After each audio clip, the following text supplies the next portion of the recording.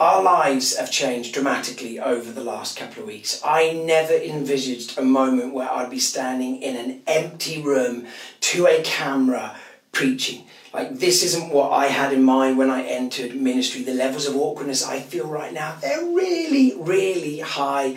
I had some gags prepared for this talk. It just felt super weird. I experimented with canned laughter. Let me give you an example. You can probably feel the same awkwardness I feel. And yet, this is the moment we find ourselves in. And I want to share a few reflections from the Apostle Peter as to how we can navigate a moment like this. I read a fascinating article this last week about how nations, people groups, communities respond to a shared trauma or crisis. Sociologists say there's three main waves of response. The first response is the heroic. And in this heroic phase, we see some of the very best of human nature. We saw it this last week when we applauded the NHS, people leaning out of their windows, standing in their doorways, like shouting and clapping and celebrating those that are on the front line, risking their well-being to serve the most vulnerable in our society. We've seen it in the multiple small acts of compassion at an individual level, at a community-wide level. We see some of the best of humanity in moments of crisis. And at the same time, underneath some of the heroic drive is a struggle to acknowledge that a trauma has taken place. We want to return to life as it used to be. The problem is life isn't as it used to be. So some of the heroic drive is a struggle to acknowledge that we're not in control. We used to feel in control. We knew what each day would feel like, and suddenly we don't know what tomorrow has in store for us, and that creates anxiety. So the natural response is to start fighting to be a hero in this season. The Apostle Peter experienced something like this. Jesus told Peter and the disciples that he was going to die, that he was going to rise again. But as those events drew nearer, Peter began to struggle. So you have this moment in the gospel narratives where they're in the Garden of Gethsemane, and the high priest and some servants come to capture Jesus. And Peter can't help himself. He draws his sword and he gets ready to fight. So listen to this account. This is John chapter 18, verse 10. Then Simon Peter, who had a sword, drew it and struck the high priest's servant, cutting off his right ear. The servant's name was Malchus. So helpful to know those details, right? Jesus commanded Peter, "Put your sword away. Shall I not drink the cup the Father has given me?" So Peter grabs the sword, begins fighting. He says, no, we're not going to fight like the world fights. Put your sword away. This is a moment to surrender to the will of the Father. And I wonder if we need to hear that right now. So much of the heroic response is beautiful. This activist drive. We need to serve our neighbours. We need to serve the most vulnerable in society. And all of that's brilliant and it's beautiful. And at the same time, we need to hear and encounter Jesus in this moment. We don't need to be a saviour because we have a saviour and his arm is not too short to save. I love this prayer from 2 Chronicles chapter 20. The context for this prayer is King Jehoshaphat and the nation of Israel acknowledge that 3 vast armies, not one, 3 vast armies are coming against them.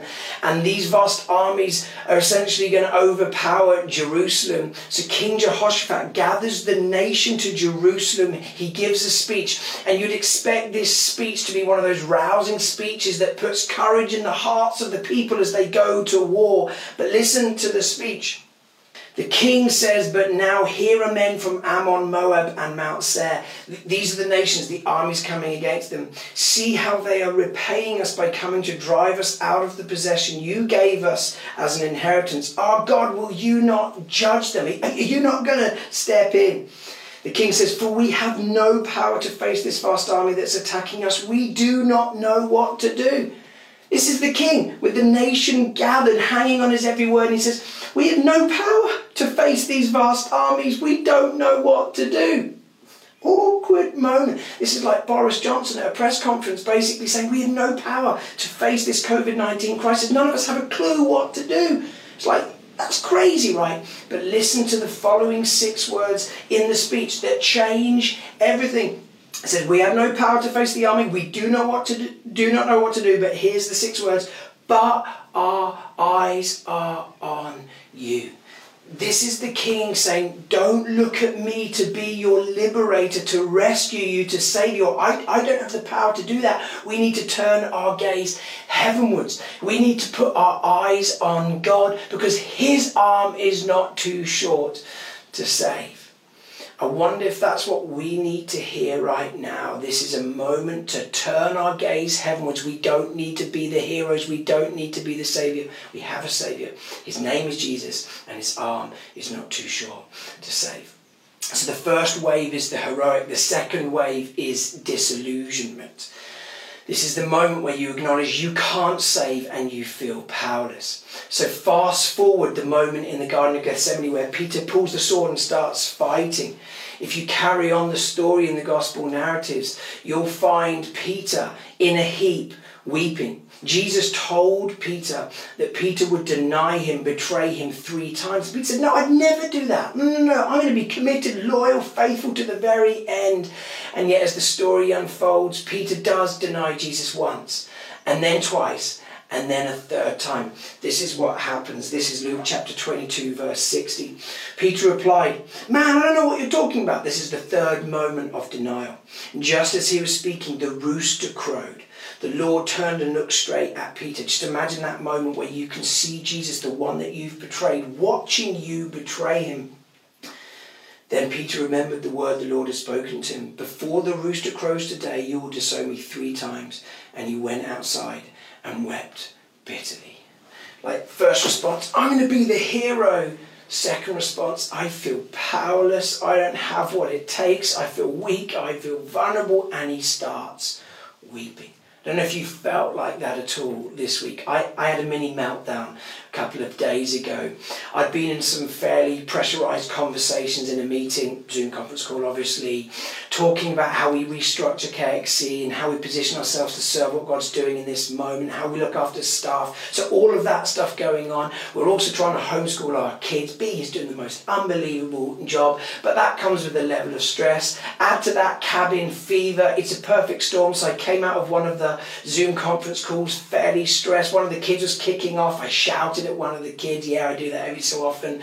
The kid actually pushed back at me, said something to me, and I just started crying. One of my kids made me cry. How embarrassing. I won't name which kid it was. I actually ran upstairs to my bedroom, jumped on the bed and just started sobbing. And essentially what was going on, I was basically saying to God, I feel powerless. I'm out of my depth. I don't know what to do. And as all of that emotion came out, I began to experience a little bit of the peace of God that passes understanding.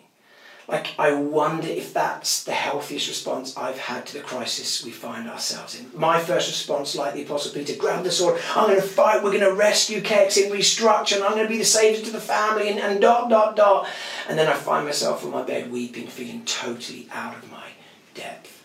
Like, maybe this is a moment for us as a church, but also individually, to weep with those that weep, to acknowledge that we feel lost, we're experiencing grief, we miss our friends. I'll do anything just to hug one of my friends, to have a conversation, not just virtually, but in their presence. I'm frightened about some of my loved ones that are in the more vulnerable categories. There's so much going on. It's probably one of the first times I just acknowledged this storm of emotion within, and it began to come out. It began to find its voice, and as I directed that to Jesus, I began to experience peace.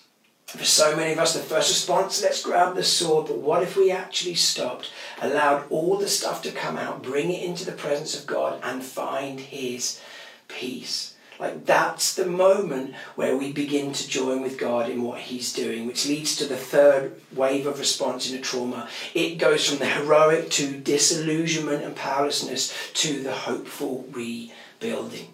So fast forward the story, Peter grabs the sword, then he's in a heap weeping. And in John chapter 20, something unbelievable takes place. Let's read it. This is one of the resurrection appearances. In fact, the first resurrection appearance to the disciples. John chapter 20 verse 19, on the evening of that first day of the week when the disciples were together, with doors locked for fear of the Jewish leaders, Jesus came and stood among them and said, peace be with you. This is incredible, right? So the disciples, they're self-isolating. They're socially distancing themselves from the Jewish community and probably their wider family and friends. They're in a locked room. They know that the Jewish authorities and the Roman authorities, they've crucified Jesus. The next step is probably find the next wave or tier of leadership and let's sort them out too. So they're locked in a room, terrified, and then Jesus enters the room. This is amazing. In other words, Jesus isn't standing from a distance. Our God isn't a distant deity. He enters into the room. He enters into the struggle, to the anxiety, to this moment of crisis. And what does he say? He says, peace be with you. I need to hear that. I'm guessing you need to hear that. That God is in the room with you. When you're self-isolating, socially distancing yourself from your friends and loved ones, God is with you in the room and he wants to bring you peace. Peace be with you. So after he said this, he showed them his hands and his side. The disciples were overjoyed when they saw the Lord. Again, Jesus said, peace be with you. He repeats it because they really need to understand this peace. They need to experience this peace that passes understanding.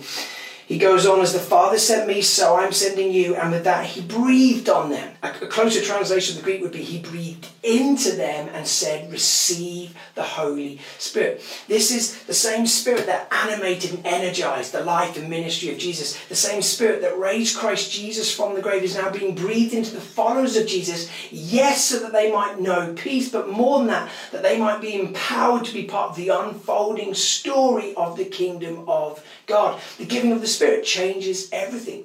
So fast forward the clock. You get to Acts chapter 2, the story of Pentecost. The Spirit of God is poured out. Peter addresses the crowd. He boldly proclaims the message of the life, death, resurrection of Jesus. And 3,000 people come to faith that day. Like, what's changed? This is the same Peter that was like, I want to be the hero, grabbing the sword. The same Peter that screwed up, denied Jesus, wept bitterly. What's changed? And the answer is, he's acknowledged his weakness, his vulnerability. He's recognized he can't be the Saviour, but he has a Saviour whose name is Jesus. And Jesus has breathed resurrection life into his being, enabling, empowering Peter to do all the stuff that God had called him to do. I wonder if we need to hear this, that we don't need to fight to rescue our families and society around us. We actually need to turn our gaze heavenwards, but our eyes are on you and receive the power of the Spirit that Jesus offers us. If you've been journeying with us through the New Testament at KXC and St. Saviour's in our readings through bread, you'll have been reading Luke's Gospel this last week. You'll have come across the teaching of Jesus when he says you don't pour new wine into old wineskins because the wineskins will break. You pour new wine into new wineskins. And I wonder if this is a message to us and maybe an insight into what the Spirit's doing at this time, that we're awaiting a new wine that's going to be poured out. That's what I believe, that's what I'm praying for. But what we're also experiencing is the old wineskins being dismantled. They're beginning to break. Now, our instinctive response, like Peter, is to start fighting. We can rescue these wineskins. It's just a small tear, it's a small crack. But I wonder if a healthy response is to grieve, to mourn, to embrace the loss of these wineskins. Some of us love these old structures, but they've been dismantled in this crisis. We're all busy establishing new structures. I'm guessing you're doing it in your workplace, at home you're developing new rhythms. We're doing it at KXC, restructuring for this moment that we find ourselves in. But before we fill these new structures with just rubbish and more activity, why don't we say, God, these wineskins are empty and there's a vulnerability to that, but would you pour your new wine in?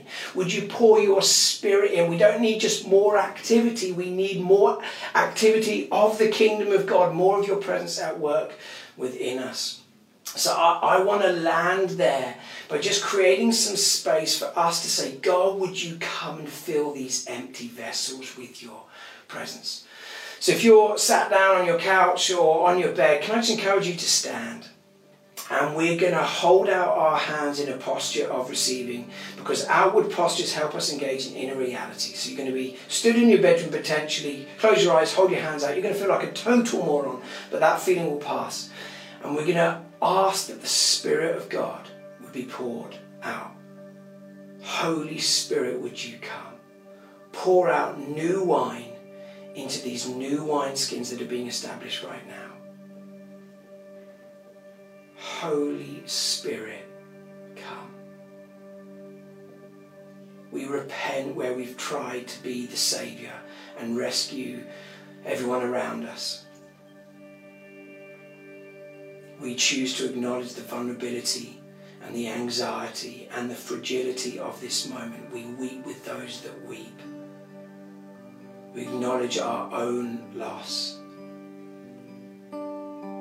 And in that place of vulnerability, we ask that you would breathe resurrection life upon us. Bring us your peace and empower us to be part of the hopeful rebuilding of life all around us. Spirit, would you